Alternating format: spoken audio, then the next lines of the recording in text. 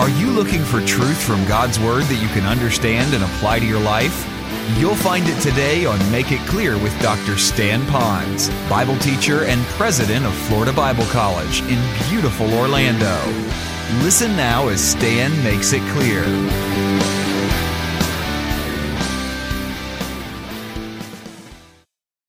I believe often in the center of worship is going to be gratefulness.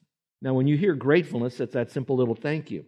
But when we learn today, what we're going to learn on a question and answer fashion in the notes is we're going to learn deeply what is gratefulness, and we're going to understand that gratefulness really is coming from a deep intimacy with the Lord by way of reason. And so we want to understand what that whole thing is about it.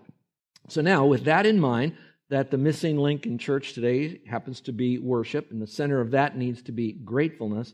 What about when we struggle with being grateful? I had a passage of Scripture read to us by our friend Phil, and he did a great job. And if you have your Bibles or your electronic Bibles, if you'll open them up for a moment, I want to kind of go through it and give you some thoughts that's from this passage as we lean in the direction of worship. So open your Bibles, and you're going to turn again to Ephesians chapter 5.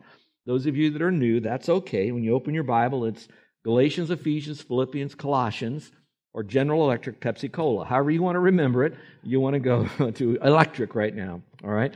Chapter 5, if you will. And I want you to look in chapter 5 because I want to talk about the Spirit, because I really believe when we are truly grateful to the Lord, authentically, genuinely, and a kind of gratefulness upon which the Lord will smile, I believe it's going to be wrapped up in His Spirit.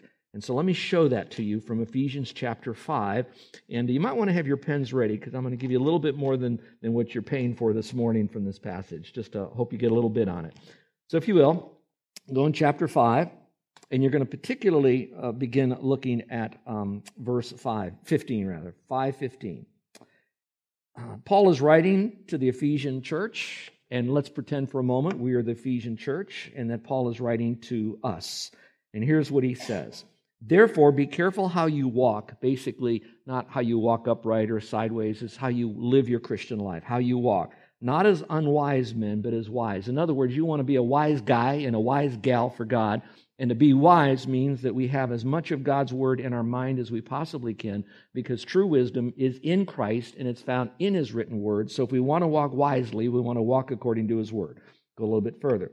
Then in verse 16 it says, making the most of your time, because the days are evil. In other words, make sure you use your time wisely. You want to do the things that are the most important. Yesterday I quoted one of my favorite little poems for my life that guides me. Good, better, best. Never let it rest till your good is better and your better is best. So what we want to do is use our time as best as we can so that we take advantage of every opportunity that's given to us. Let's go a little bit further now. So then verse 17 says, so then don't be foolish. What that tells me is, Stan, you have a proclivity to foolishness. So be careful. You can be foolish, and you don't want to be. But here's the key part. It says, but understand what the will of the Lord is. I don't think there's anyone of any age who seriously wants to do right who wouldn't want to know what is God's will for their life. If you're a young person thinking about where you're going to go to school, you're going to be saying, Lord, what's your will? What school is your will for you to go to? If you don't know what it is, I will tell you. It's Florida Bible College. Let's move on.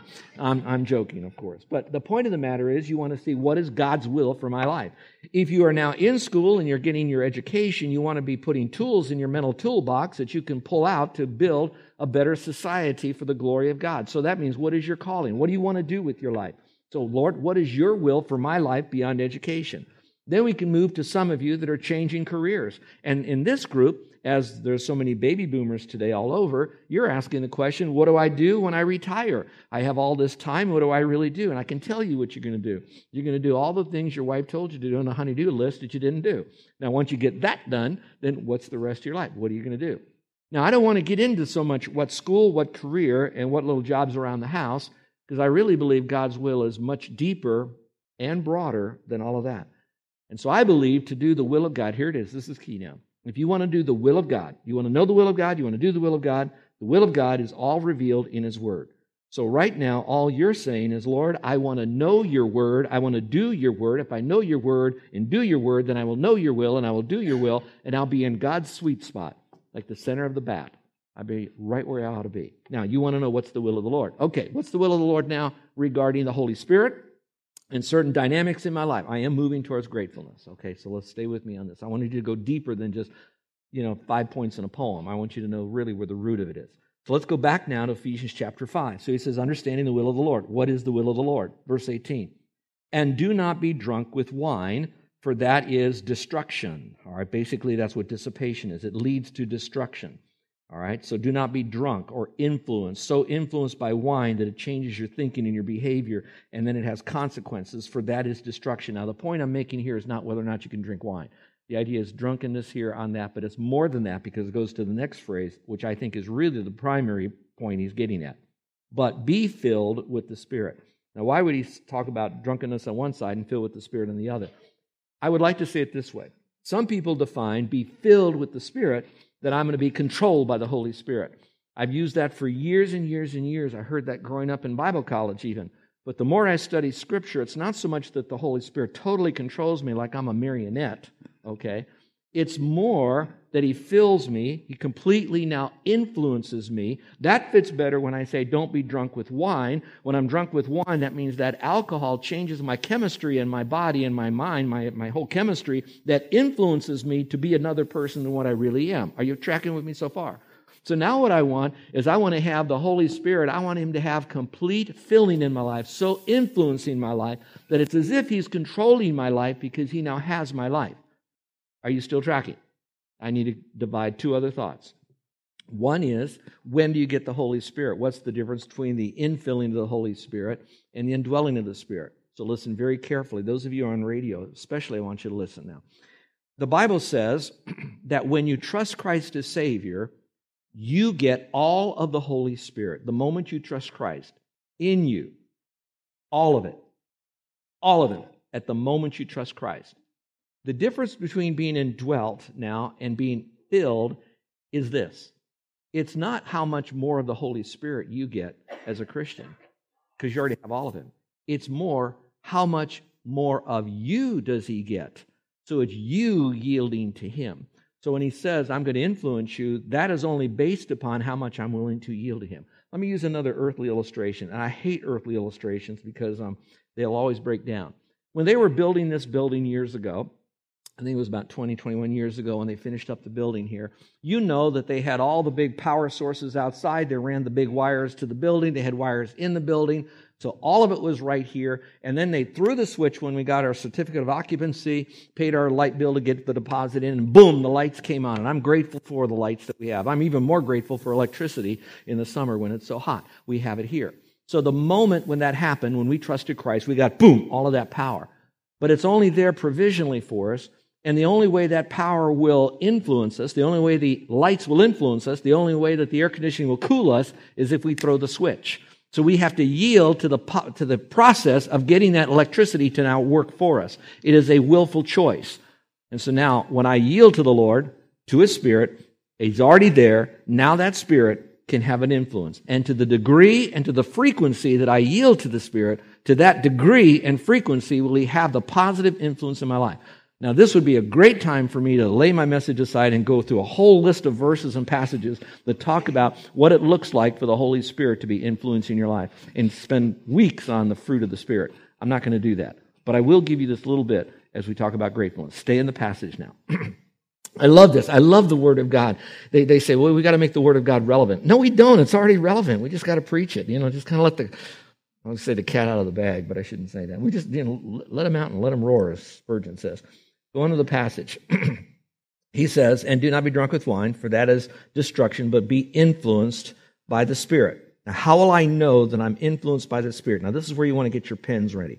All right, verse 19 says, speaking to one another in psalms and hymns and spiritual songs, singing and making melody with your heart to the Lord. In my margin, I wrote, if I am influenced by the Spirit, one of the things that are going to immediately begin to be different will be the music that I listen to, the music that I sing in my heart, and the music that I share outwardly, and to the object that I'm singing it, and for the purpose that I'm singing it. So my whole new song in my heart now comes out. So I will be singing unto the Lord. All right? So that's going to be the influence of the Spirit, in this passage at least. All right? What's the next influence of the Spirit? It goes on to say, verse 20, always giving thanks for all things in the name of our Lord Jesus Christ to God, even the Father. And in my margin I wrote, if I am fully influenced by the Spirit, then I will be giving thanks. All right? Or here's the way to say it. I'll be singing to the Lord. I'll be saying thanks to the Lord from my heart. And so now I can overcome those bad days when I really feel like I don't want to be thankful and I want to be real. Well, if you really want to be real and you won't say thanks to the Lord because you don't feel like saying thankful, then why don't you then go back to the Lord and say, wait, I'm not filled by the Spirit. This is indicative of my lack of feeling, Spirit filling. It could be that I'm sitting in a room right now with the lights off and the air conditioning off in a very dark room, and I'm blaming it for being dark when we had all the power there and we chose not to yield to that power by throwing the switch on. Okay? So we got so encompassed by the darkness instead of realizing how much more power. And let me tell you something. There's more juice in this room right here than we even have the lights up on. We'll always have more from God than we'll ever be able to use. God's commandments come with God's enablements. So I can say thanks. Now I'm going to have to leave the thanks for 1 second because I want to stay in context. Go to verse 21 now. And then it says, and be subject one to another in the fear of God. Now, if you take it through verse 22 and the rest of the chapter and going into chapter 6, you're going to see all the groups and how they're to be subject to one another, all being subject to the Lord. So here's how I look at this. In verse 19, if I'm filled by the Spirit, I will be singing to the Lord. In verse 20, I'm going to be saying thanks to the Lord. In verse 21, I'll be submitting to one another in love. In other words, I'm here to serve you. You're here to serve me. We're here to serve one another. And we do it as unto the Lord. And how can we do it when we have those grouchy people in our life? As Littauer used to say, the irregular people in our life. Do you have any irregular people in your life? Raise your hand. How many have irregular people? Okay, now don't look at your mate. Okay, all right. We all have those people. How do you make it? We can't make it in the flesh. The world does that. They distance themselves from them. They get away from them. They talk negatively behind their back. What do? We submit to the Lord. We sing praises. We say thanks. And then we submit to one another in love, just as Jesus did. And we cannot do that apart from His supernatural Spirit of God activated in our life that's already there by the indwelling when He now influences us by our choice. Are you there now? So that's my introduction, all right? So let's go into my message here from that. So you understand it's going to come from the Lord. Now, while we do all of that, the question is what is gratefulness? I've tried to take just about all the verses I could in the Old Testament, particularly when the temple was being built, the wall was being rebuilt, all of that, and I wanted to reduce it so you parents could then give it to your kids, your grandparents could give it to your grandkids, put it somewhere. Kids kind of know this, all right? It might help them to take the whole issue of gratefulness and reduce it to one sentence, and then you can work off of that with a lot of other verses. So here it is. What is gratefulness? Gratefulness is expressing appreciation for benefits received from God and others. Gratefulness is expressing appreciation for benefits received from God and others. Now, I will be building a little bit more on this, but I want you to understand that while we say thanks to the people that are around us, and that's important to do, we get all of that, but I would like to kind of crank it up a notch, turn up the volume. Why don't we say, Lord, we thank you for that person you brought in my life who's done this for me. So when you send your thank you notes, you can say not just, thank you for mowing my yard. You could say, I thank the Lord for bringing you into my life, that you did such an act of kindness and service to me. So God gets the glory first. So we're expressing it to others, but we're expressing it to God, our true appreciation for all of that. Now, I've listed for something here, in case you want to have some of your devotions. I've given you, 2, 4, 6, 8, probably 10 different passages in Psalms alone that is embedded in that Psalm, the idea of gratefulness. I would love to preach on these because they're so rich. It's like going to a buffet. And how many like going to buffets? I don't care what kind of a buffet it is. Whether it's, I won't mention names, but I just like buffets. I really buffet my body. I should buffet it, but I buffet it. Psalm speaks of gratefulness in Psalm 30, Psalm 50, Psalm 69, Psalm 92, Psalm 95, Psalm 100, Psalm 105, Psalm 116, Psalm 136. I think God really wants us to know about praise, doesn't He? And what's so cool is the psalmist got it. The psalmist got it. And so he's expressing the praise. He's encouraging others to do. He is praising the Lord. And when I use that, I'm using it in the context of praising with the attitude of gratefulness to the Lord, the attitude of gratitude. So then I thought, okay, I'm going to go off the reservation on this. You've got all the praise. Who does not really give praise? You know, you think, who in the world wouldn't give praise? Well, Scripture says. In Romans chapter 1, it says the unsaved, the non-Christian, the non-believers, that they are ungrateful. Okay? Now, I want to be careful. It says that in their heart they're ungrateful. Now, some of you might say, but I've seen a lot of grateful, unsaved people that say a lot of nice things. And I really get that, all right? But at the heart of them, my question is it biblical thankfulness? Are they thankful on a humanitarian level rather than on, I'm thankful truly to God for these people? And so really you're going to find that I'll become more like the world when I don't express proper, authentic gratefulness to God first for those people and things that happen in my life. I'm saying this very carefully here. How much we need to thank God. And the unsaved may give their thankfulness to the Lord, but the biggest thing that God wants from them is it coming from a heart of His own children, and that they don't do that. So let me just widen this thought. Many of you Christians a long time, you will understand you have what we call the conflict of the ages. The conflict of the ages is God versus Satan. And it's not like the old Mad Magazine, spy versus spy, all right? Who would win out? Okay, the one in the white outfit, the one in the dark outfit, who would really win out? With God, God always wins. But now what you have is called the secular worldview over here. Then you have the biblical worldview. You have the secular mindset of how they operate, and then you have the biblical mindset, how they operate. Let me make this clear. Some of the secular can accidentally hit some of the biblical stuff, but I don't know at the very root they can, because they are dead in their relationship with the Lord. That's why God has to bring them back to life again, spiritually, not again, but bring them back to life by placing their faith in the Lord. And I'm going to go over here. The other side is you can have a lot of people that are biblical. They have the biblical worldview. They have a Christ-centered, Christocentric life commitment, etc. But sometimes they then miss out, and then they treat other people from a secular worldview, and they don't really express the gratefulness that they ought to. So let me say this. The second time there's ungratefulness expressed in the Bible is not just the wicked do this. They're not grateful. In Timothy, Paul speaking to Timothy says, in the last days, people will be more and more ungrateful, or flip it, less and less grateful.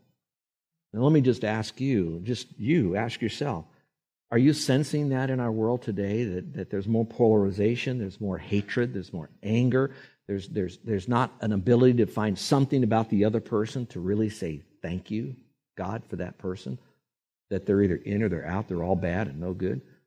And so I don't want to slip in the direction of the world and be so judgmental and have such an attitude of discernment that I forget that in the middle of all of that, there still is some good, that I can thank God, even for that wicked person that violated me.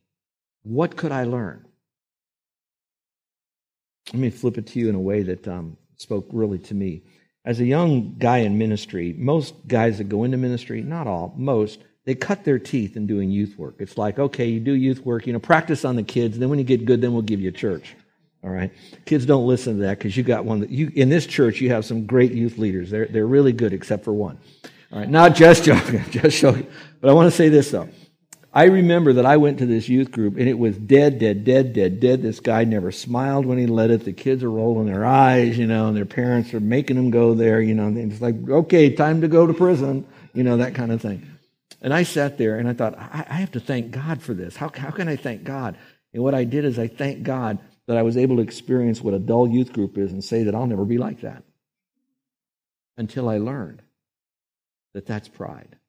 And we're going there today, because some of us have that attitude of pride. I'm glad I'm not like that person, and God doesn't want us to be like that.